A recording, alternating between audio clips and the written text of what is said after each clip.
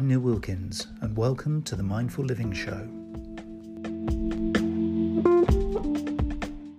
So welcome to Negotiation Skills. This is Cambridge Marketing College's webinar series on personal and professional development, and I'm Neil Wilkins. It's been quite an interesting, very interesting webinar series so far. We've been building elements, if you like, of professional and personal skills and giving you a whole range of different techniques in the art of communication, presentation, persuasion skills. And today's focus is all around negotiation. So this is a bit more of a deeper dive, if you like, into the subtleties and the dance, as I often call it, of negotiation. So I've got some techniques, I've got some ideas and things for you to play with. We all do negotiation, whether we like it or not, whether we think we do or not. We're all consistently and constantly negotiating in our everyday lives, and kind of taking a few steps back and kind of figuring out either how good we are or areas that we can improve can really help the relationships and interactions that we have with others. So those are some of the things that we're going to be focusing on today. This is webinar 5 in the series. If you've been a regular attendee, and I know because of the feedback, we're getting quite a few of you coming along to these on a fortnightly basis, which is the frequency that we're running them. So thank you very much for coming along again. You'll know the format, that we have a little bit of a presentation, and I'll kind of sort of tee the topic up, as it were, and then we'll head to a Q&A, and Lauren will open up the chat. And we'll hopefully answer some of the questions or point you in the right direction if you have any sort of burning questions or feedback on any of the things that I cover here. So I'm not saying that this is the definitive, I'm not saying that this is an absolutely perfect format, if you like, for negotiation, but it's a perspective, and hopefully it'll be some valuable little nuggets in here for you. But do give us feedback, that if you've come across particular techniques or models, or just, in practice when you've been doing some of these things, if you found some things work, some things don't, then certainly do share those with us, because it's quite an interesting thing to get other people's perspectives, really. The upcoming webinars as well in this series, on the 6th of August, we're focusing in on thought leadership. Now, for me personally, this is a really key one. Whether you're in business to consumer, business to business, or not-for-profit, leading on a particular topic or subject and really being identified as a thought leader is a hugely powerful thing you can do, both personally but also professionally, if you're representing a brand or an organization. So there's a lot of really, really great, powerful stuff in here for thought leadership. Either if you're looking to grow your business, you're looking to establish your brand, or you're literally looking just to cut through the noise. And that's really an extension on what we're looking at here today in this kind of negotiation, this kind of, finding your kind of position in the world, either personally or professionally. Then on the 20th of August, we move to webinar 7, which is professional networking. It's kind of bundling together all of the things that we're talking about here in the series so far, and actually taking it out into the big wide world, either on a face-to-face basis, now that we've been released from captivity, as it were, and all the various restrictions that we've faced recently, or if we are, for lots of us, continuing to do networking online, either in online communities or working with an industry association, or we're looking to establish ourselves in new forums. So professional networking, both digitally and face-to-face, is a hugely, hugely powerful topic. So we'll be focusing on that. And then in webinar 8, as we move into September, and I can't believe we're moving into September, but webinar 8 is all about professionalism in marketing.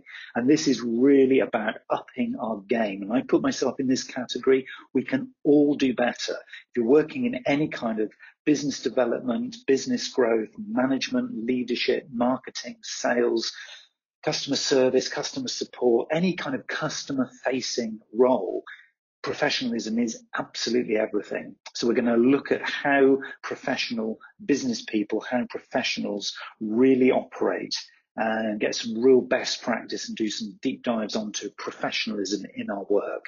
So that's a hugely powerful way of actually drawing together all of the threads of the topics that we've been covering. But today it's all about negotiation. And I don't want to fall into the trap here of, I'm sure you've been attending lots of webinars over recent weeks and months. And, the host often says, right, we're going to get to the point, and then 25 minutes later, they're still waffling. You'll know if you've been to any of these before, we like to get into the details straight away. This is not a big sales pitch or anything like that. I'm just literally sharing with you what's coming. So the key here is to really get into the topic and into the subject. So let's define what we mean by negotiation. It is different to communication. It's different to presentation. This is all about kind of setting an agenda, if you like, when you have conversations or when you engage with others. Often, negotiation is a method for settling differences. So you aren't necessarily meeting on common ground. You're coming at something from a very different perspective, but you need to kind of establish a status quo. You need to establish some kind of balance with another person or with another group or another organization. This is negotiation. It's that kind of interactivity that we have to get to that balance, to get to that common ground. And the ideal scenario is we do this by reaching agreements. Okay, it's not just a one thing. We're not just going to say, I'm going to negotiate. I want this, you want that. Let's negotiate, and I want to get the best deal. It's not about that at all. This is all about reaching compromise and agreement. Okay, so as I always do in these sessions, I'm just going to really heavily focus on some of these really key words because I'd like you to focus and reflect on these afterwards. Compromise, key one there, and agreement. Okay, so we'll see this as a little bit of a theme as we go through this session. Now, the ideal scenario here is that what we're trying to do, and as the definition shows, we're trying to avoid argument and dispute. Often I think when people think of negotiators, they think, people who are really tough, people who are going to really be assertive and really super confident. That's not negotiation. That's just being tough and being super assertive and potentially overconfident. Negotiation is all about the interactions and interrelationships as you go through a conversation to establish a best possible outcome for everybody. Okay, so you've got to obviously protect your interests. You've got to obviously get to a point where it's all about, establishing a position that's okay for you. But actually what you need to be doing is making sure that you're establishing a position that's mutually beneficial, because that is the way to create a relationship that is sustainable. The worst negotiators are those who just think, hey, I'm in it for the deal. I'm going to close. Yeah, I'm a negotiator. But actually what they've done is they've left a trail of chaos and debris in their wake. That is not successful negotiation. Successful negotiation is leaving everybody feeling positive about the interaction. Okay, so it's about compromise and it's about agreement. So it's almost like for lots of us, have to kind of reframe it, because negotiation has got a lot of for lots of people, negative connotations, particularly if you're not a necessarily very confident communicator. Maybe you're a little bit humble, maybe you're a little bit, I'm going to use the word shy. You're sort of not particularly confident in terms of coming forward. So one of the key things here is to just be thinking, this is about compromise and agreement. It should be a pleasant interaction. So how does it actually feel to me? Well, one of the really key and important things for me is how negotiation feels. So it's kind of a head and a heart thing. So I often define negotiation as it feels like a verbal and non-verbal dance. Okay, so there's words in use here, and it's a bit of a dance, a bit of a trade, but it's also non-verbal. So when I'm negotiating, I'm constantly looking and sensing the non-verbal stuff. So the body language, the eye contact, how the other person kind of is appearing to me, and how that changes through the negotiation. So for me, it's a little bit like a dance, a non-verbal and verbal dance, where the dancers, me and the other person, we already know some of the steps. So we're already in a situational scenario where we're kind of pretty sort of comfortable with how things kind of look, and there's a few techniques going on, but we're going to actually learn some stuff together. Now, the way I like to think of negotiation is that neither of us are ever going to be the same on the other side of the negotiation. So what we're actually doing, and this is a really key thing, what we're actually trying to do here is to get to a point and get to a scenario and a situation whereby it's kind of in a sort of a different kind of role, different kind of guise, where we're almost like we're different people on the other side of the communication. And to me, that's really interesting, because this is all about continuously developing, both in the interaction or the negotiation, but also afterwards when we reflect on how we did. So it is about learning, because there's subtleties in this, as we're going to see in a minute, that can really help us to develop as communicators, and also potentially, as part of the negotiation, support others as well. So that's where it can get quite interesting. So let's have a little look here now at the profile of a great negotiator. What do we mean by somebody who's great at negotiating? Okay, well, there were some general principles that when people are very effective negotiators, and again, as I say, not leaving that trail of chaos behind them after the negotiation just by closing the deal, but really good relationship builders. And again, that's almost like in brackets after great negotiator. That's how I would define it. So what they do is they partially remove the other person's personality from the equation. So yes, they still do feel empathy, they still do understand the other person's perspective, but it's not the overriding factor. So they're moving towards more of a thinking perspective than a feeling perspective. They also know their strengths, weaknesses, and their style preferences. So if they are not a great presenter, for example, they know that. And so what they'll do is they'll play to their other strengths. They'll know that they've got strengths in particular areas, and maybe it is about the small talk at the start of the negotiation. Maybe that is a strength. Maybe they're just great storytellers or not. So they'll know, they'll have a really quite profound self-awareness before they go into the negotiation. They'll also read body language and carefully use their own as they go through the negotiation. So not only are they watching the other person, but they're using eye contact, they're using their position in their seat, they're using their arms and their hands and their level of expression, not just in a single way all through the negotiation, but they will ebb and flow as the conversation and as the negotiation develops. So they're very, very present.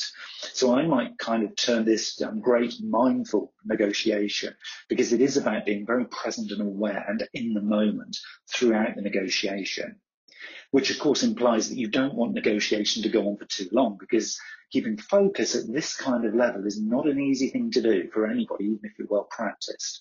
So we need to kind of bear that in mind, and we'll talk about timing in a moment.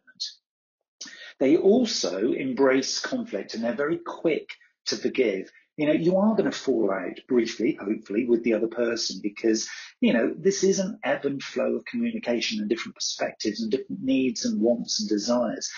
So embracing the fact that you aren't necessarily coming from common ground, but being very quick to forgive the other person and getting things moving forward again is a profile factor of a great negotiator. What they also do as well is they remember their leverage. They remember the things that they've got to trade with. And it's okay in a negotiation to have lots of notes and refer to your notes. People don't necessarily expect you as a negotiator to have everything committed to memory. You want to be actually focusing more on the subtleties of the relationship and less on the nuts and bolts of the detail. You can write those things down.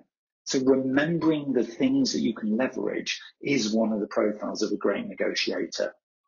And really, really importantly on this list is a great negotiator will never, ever accept a bad deal. They'll always know that they can walk away. And by walking away, what we're not meaning is it's a never. It might just be a not now. Okay, so feel that you might need to pause the negotiation. I mean, if it's going so wrong and you think, well, there's just no way I could ever bring this back, and actually I don't want to do business or have a relationship with this person, so therefore actually I am walking away. As long as you've made a conscious, balanced decision to do that, then that's fine. But when I'm talking about walking away from the negotiation, I'm probably saying not now. I'm probably not saying never. Okay, so that's a subtle difference, but it does make a big, big difference. So those might be some of the things to think about in terms of, kind of good practice. But let's start to think about how we would prepare for a negotiation. Okay, so kind of where do you begin? Well, it's all in the homework. You can't just jump into a negotiation reliant on your personal skills and think, hey, I can sell anything to anybody, or I can do a deal, or I can close, I can influence people. I've been on all of Neil's webinars, so therefore I know everything. Of course, that is just simply not true. So we have to do significant preparation, deep dive preparation before we begin to negotiate.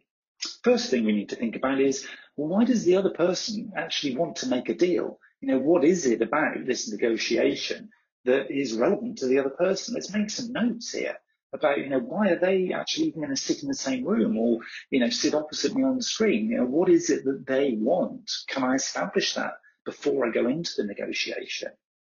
I've also then got to balance head and heart. So kind of things that I'm thinking about, but also things that I want emotionally from this negotiation. And again, make a list of them.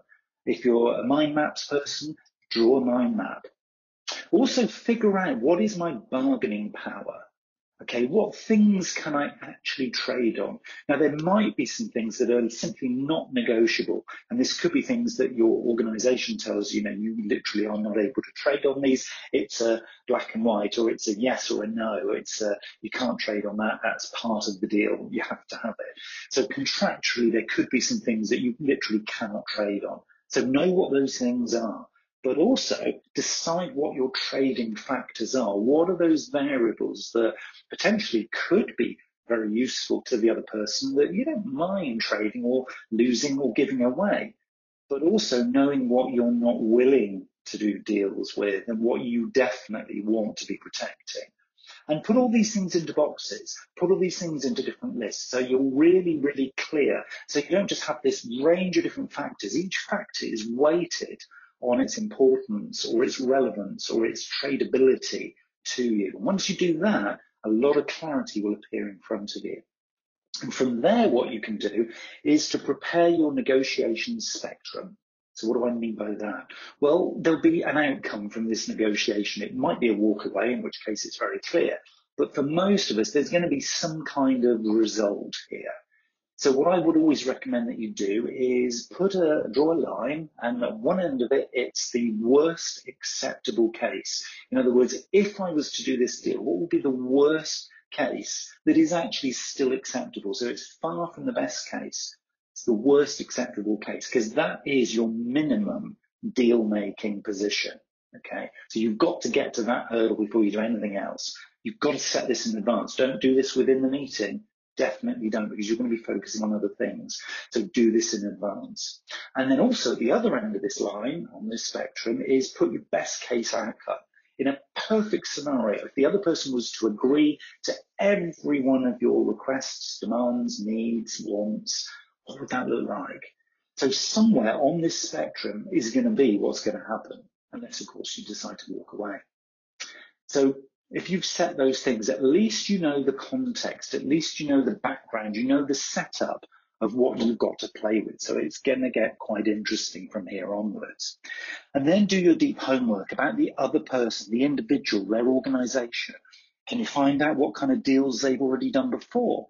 If this is a personal negotiation, how have you interacted or not with this other person before? Kind of how have others interacted with this person? What are their preferences, their strengths, their weaknesses? What kind of interests do they have? What kind of common ground can you establish? So maybe you've got a specific interest that's the same as theirs. Well, how does that look? Could you start the conversation in that way? So do your deep homework. The more information and context you've got, the better. And also just remind yourself that you need to be willing to walk away. And even if you're making a very short list of all of these things, maybe you put at the bottom, be willing to walk away, because that is part of the negotiation process.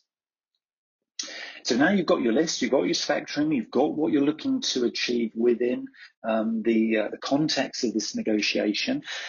And so now you are in front of the person. Okay, so you're beginning to do the deal. You're beginning to do the dance as I've described it.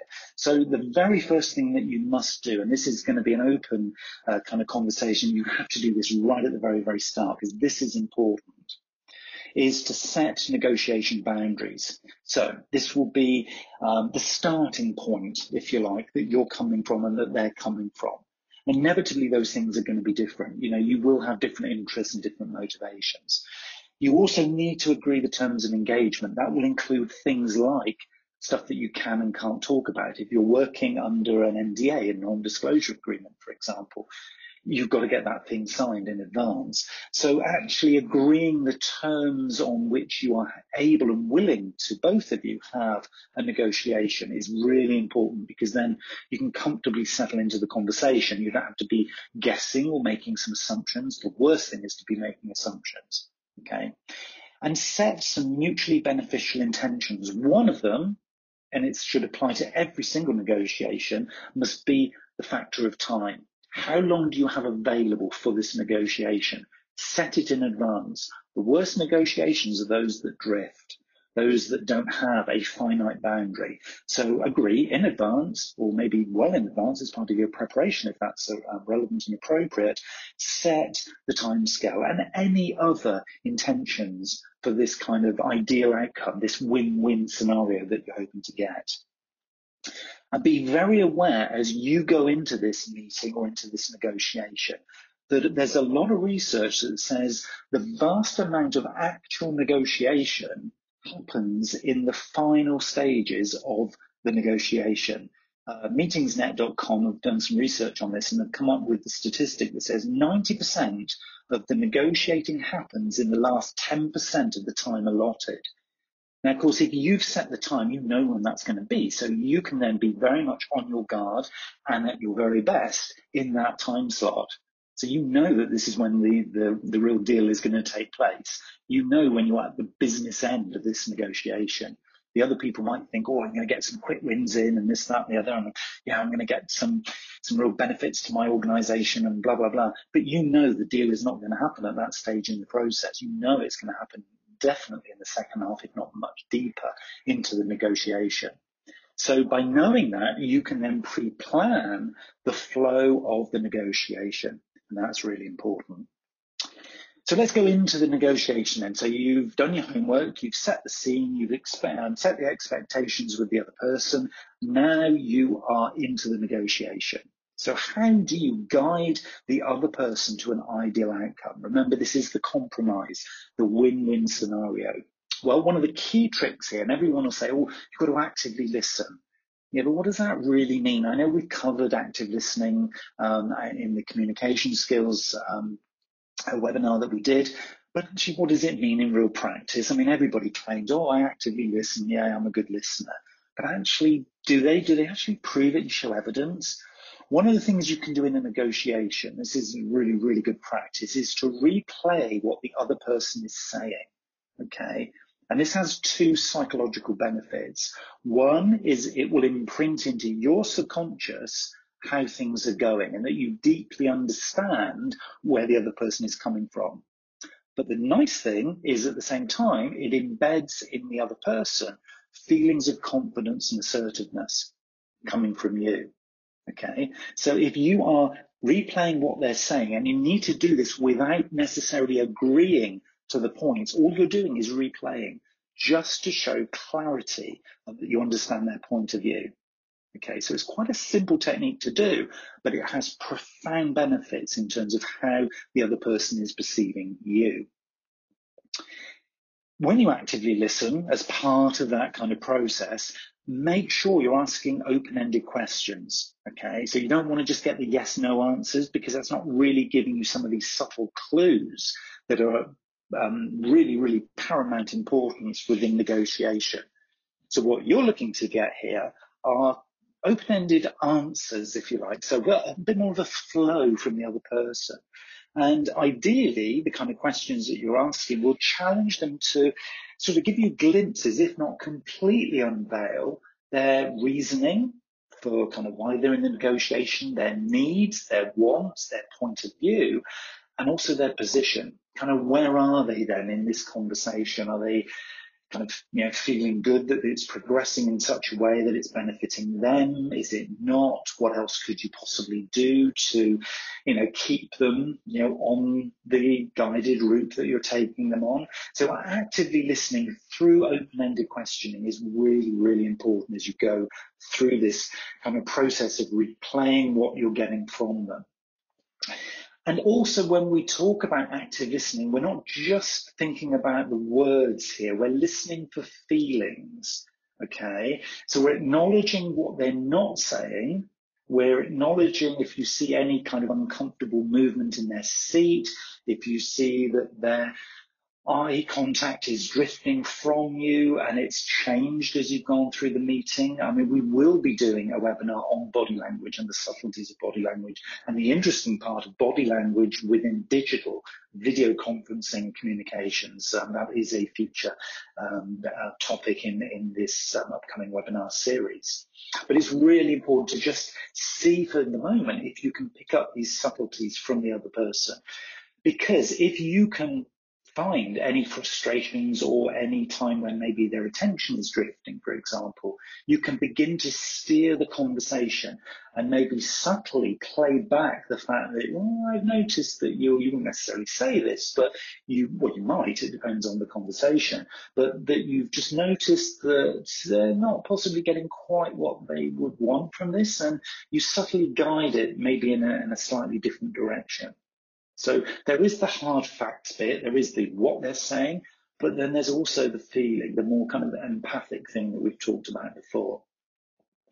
And as you go through this kind of trade, this dance that we're talking about, the ideal scenario, this step 4 in this kind of guiding to an ideal outcome, is that you make lots of little concessions.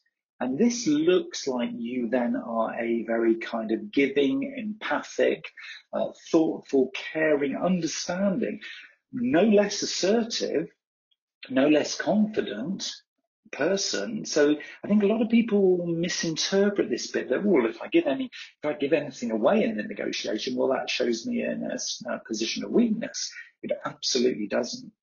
Because if these little concessions mean little to you, but actually gives them a lot of value, then you're really heading towards a win-win scenario. So this is where it gets super interesting. This is, again, the difference between a good negotiator and a great negotiator. Because great negotiators understand that I can give away a load of stuff, but I know that the stuff I'm giving away is only small to me, but big to them. That's why doing homework is really important, because if you're trying to do this on the fly in the negotiation, well, good luck with that, because you're not going to have time to actively listen or do your planning of what's coming next or watch the clock or lead the conversation. All of these things need to have been pre-planned as part of your homework. And so I think probably what you're seeing here is that we're kind of almost sort of re-engineering from a win-win scenario. So you've got the context, you're guiding this thing to this kind of desired ideal outcome, knowing that on the spectrum you're going to probably have to pull yourself back a little bit, well, maybe not, but probably the likelihood is. So by reverse engineering from this kind of win-win scenario where you've given some concessions that are small to you but big to them, where you've kind of, what your ideal outcome is, that it allows you then to set the clock and really have quite a tight discussion, so that you avoid these kind of never-ending discussions where you think, oh, I'm going around in circles again, we've already talked about this. You're being super clear about the progress. And often we can do that by not really talking about the detail of the technicalities of features and benefits, but actually talking about outcomes. The best negotiations are when people are driven by using outcomes in the discussion, not the features and benefits, because that is a much more emotive thing that benefits both sides. The technicalities of, this tick in this box or this tick in that box, that can come maybe at a later stage, because once you've got the outcomes established and you've agreed those, the rest is the easy bit. So it is about the context of actually what you're negotiating for and with. And it allows you to focus and shift the focus of what you are focusing on at any point in the conversation. So by focusing on outcomes and trying to draw, if the other person is very much a features and benefits person, they like the checklist, and can we work through this systematically? Well, that's not really the best style of negotiation. The best style of negotiation is where you're using conversation and the empathy with the other. So it allows you, if you're working towards this win-win that potentially you've even agreed with them, if you're working towards that position, then you can shift the focus light on that conversation and that topic if you feel yourself drifting. And of course, the really key thing, and this is where the other person might need a bit of guiding, is that you need to avoid over negotiation. Know when you've hit your point on the spectrum that you've got your win. Know when you've won in the negotiation. Now, I'm not saying you've got something over the other person, but knowing when you've collectively won. To avoid over negotiating by just coming back and revisiting old stuff. Maybe it's a point where you say, do you know, I'm just going to stop at this point. This is good enough now for this conversation. Maybe then we'll come back and we'll negotiate the fine detail at a later stage. Or maybe if this is the fine detail, we're going to kind of go through it within this time frame. So being really super clear and making sure that you aren't actually leading it. That's the key. Because whoever is leading the negotiation process tends to control where the negotiation ends. So Entrepreneur.com have been very, very clear about this, and they're all about startups, building business, growth, super fast growth, investment, negotiation city. I mean, really is. And Entrepreneur.com say whoever controls the start of negotiations tends to control where they end. So always start the negotiation, set the timing. You've got all the homework and you've done more background than the other person. You've done your research. You know the spectrum that you're aiming for. You know that target win-win. So you control the timescale too. Always start. Even if you think, well, technically it should be the other person because they've asked for the negotiation. They've asked for this meeting. But you've got to be ready. You can turn that around because otherwise they will control where this all ends. And I know if I was negotiating, I know which position I'd rather be in. So it is really, really exciting. Proactively leading a negotiation process is it's exciting. It's a really exciting deep dive into your own communication skills, into relationship development, into how to present succinctly. All of those things that we've covered before. This is about using it to get an outcome. So it's not using it just to do those things. It's using it to get an outcome. So the negotiation process, in a nutshell, is 6 steps. It's about investing in the preparation. So do your homework. Deep dive as far as you can. As you begin it, establish the common ground. If it's personal interest, that's great. If it's something professional, that's also really useful. Establish what you're both intending to get out of this. And be open, potentially be more vulnerable in a positive way than you might sort of think is appropriate, because people love that. It isn't a sign of weakness, it's a sign of true strength. Vulnerability is a really interesting one. But knowing which things you're going to be vulnerable with. Remembering it's not the big deal stuff because you're going to keep maybe those things close to your chest. It's the stuff that you're able to trade with. So knowing what those things are. And share some alternatives. Always share alternatives in the light of these outcomes, not the checklist, not the features and benefits. It's about the outcomes. Remembering that the whole essence of negotiation is to close the deal. You've got your spectrum, you know your least preferred position that is acceptable, and you know your best case. See where you are on that spectrum and just have that at the back of your mind inside all of the time, because that is where you are in this negotiation. And once you've done the deal, close it. Close it quickly and effectively. Get the signature, get the actions, the next steps agreed. That is the key to this. You have to keep proactively moving this relationship forward.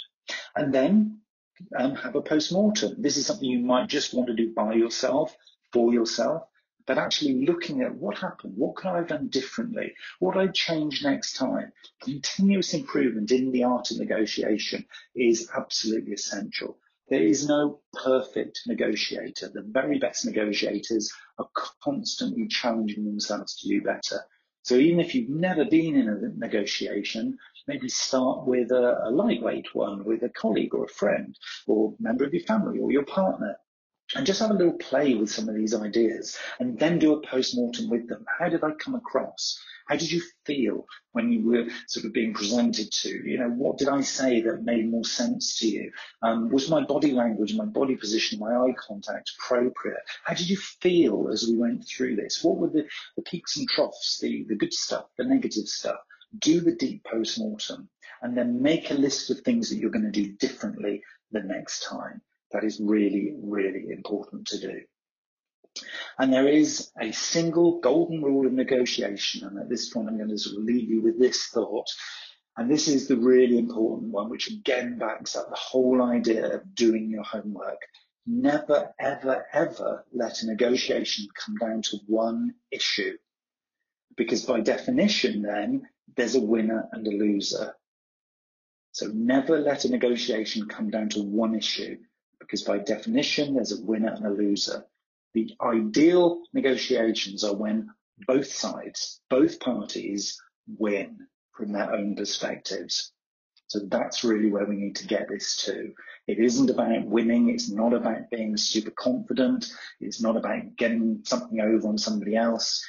Everybody needs to win in a successful negotiation, because this is a true way of building professional and personal relationships.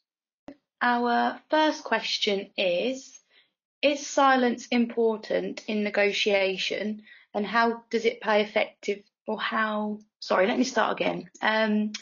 Is silence important in negotiation, and how do you play effectively with it? Oh, I love the concept of silence. I think probably as I've become more confident as a human being, as I've got older and older, and I'm really old, I'm really confident. And I think it is about aging, kind of using the word wisdom with a small W. You realize that silence is so, so powerful. It's for a whole host of different psychological reasons. I think certainly let's talk about from a self perspective here. If you can use silence, and I do mean proper silence, that's not filling every moment in the negotiation with constant chatter. It's about proactively sitting there, maybe looking slightly thoughtful. Hopefully there are some thoughts going on in your mind as you're doing this, or maybe not. Maybe you actually fake it. So you sit there looking into the middle distance and looking quizzically in your face, sort of like, let me think about that just for a moment. And you're just quietly and actually thinking, I've got nothing going on in my mind right now, but they're going to think I'm thinking deeply about this. That could be quite useful. So that's the one thing. Silence can be very powerful in terms of how you come across in terms of your confidence. The least confident people tend to chatter. Okay, and if you're not particularly confident as an individual, you probably find yourself doing that. But the most confident people are willing to use space. And I always think of really strong presenters. And one of the best public speakers, in my view, ever was Barack Obama. And he used to use silence in it was just dreamlike the way he used to use silence. And it would just keep the audience in the palm of the hand. And so that's what we're trying to do here from our perspective. And it does give you, if you're able to practice this, you use it for just maybe a second or two to start with, and then start to let silence be longer. And the longer it goes on, the better it feels. It can draw the conversation back in and focus. It can give you a lot more of a chance to breathe and settle down. And particularly if it's got a little bit heated, you can use silence to just reconnect with the key outcomes that you're all focusing on. So that's from your own perspective. From the other person's perspective, silence is a really interesting thing. It can be used to, and I won't say control, but let's say guide the other person. Because if they're very much a chatterbox and it's your chance to talk and your chance to speak, you can use the concept of silence to just kind of draw them in, just bring them back onto the pathway. They won't even realize necessarily, unless of course you sit there silent for a long time, but just using it for a couple of seconds, longer than maybe you normally would, because most of us jump straight back in with an answer. But just a brief pause from their perspective draws them back onto this guided line that you're taking them along. Okay, so there's a benefit to you of doing it because it will give you a chance to settle and breathe and connect. But there's also a benefit to the other person because you will look assertive, confident, clear communicator, and really importantly, you'll look like you're engaged and thoughtful from their perspective, even if there's nothing going on in your head.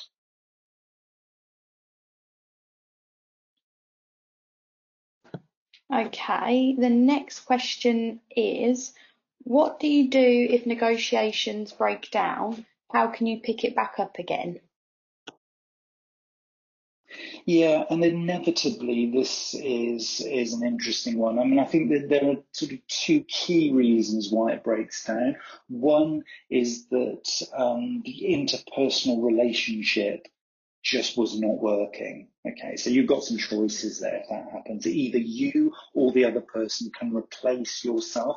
I'm talking about particularly if this isn't a business to business kind of interaction or negotiation. One or other or both of you could replace yourselves in that negotiation, and that might be appropriate.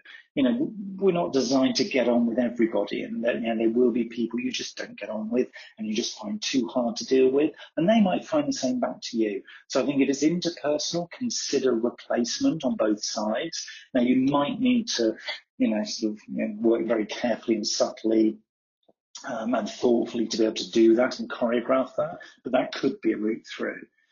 If it's about, and often it's about the fine detail, this is often a way that things do break down. It tends to be later stages in a negotiation. You've agreed all the big stuff and then it falls down because of a tiny little detail.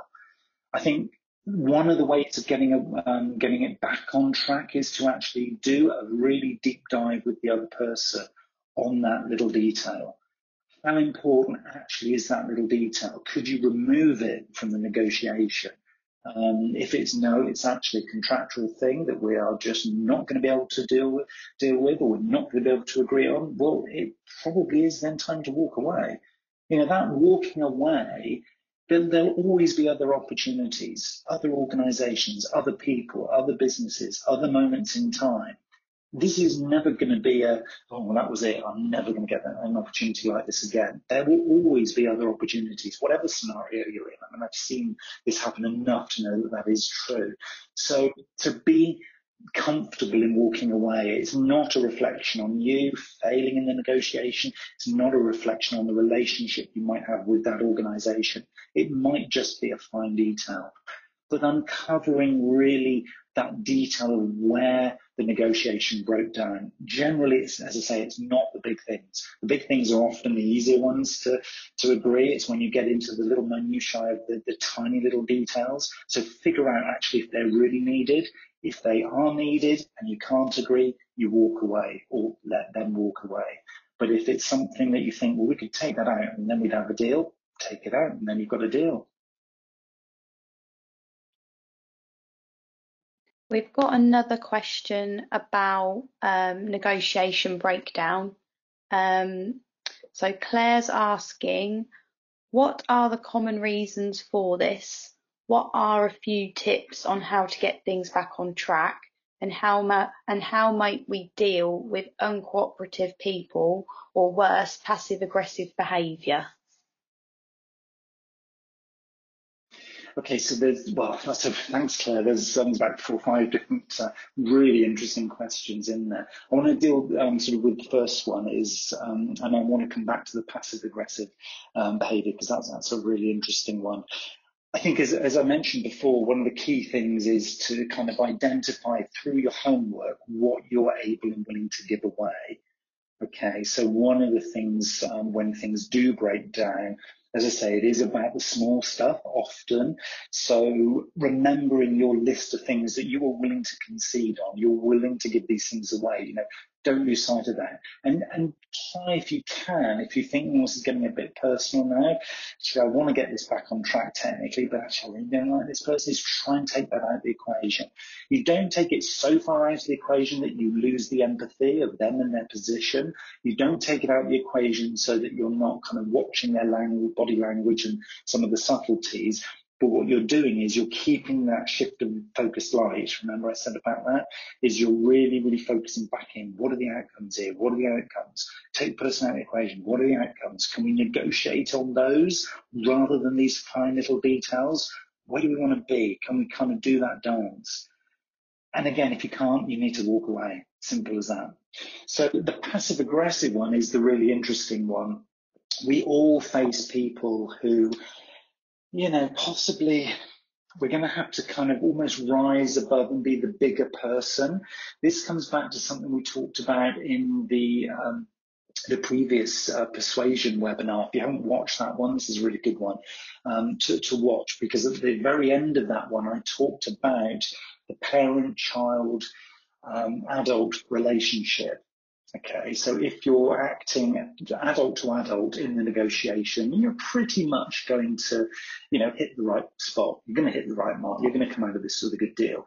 The passive aggressive often happens when the other party is trying to put you in a child position and they want to be the parent. So in other words, they want to dominate. So the trick and the thing that you're trying to do here, and if you haven't looked at parent-adult-child theory, you can Google this and have a little read about it, because it's probably a little bit of a long process to answer this in lots of detail now. But look this up, because it's really useful for this passive-aggressive thing.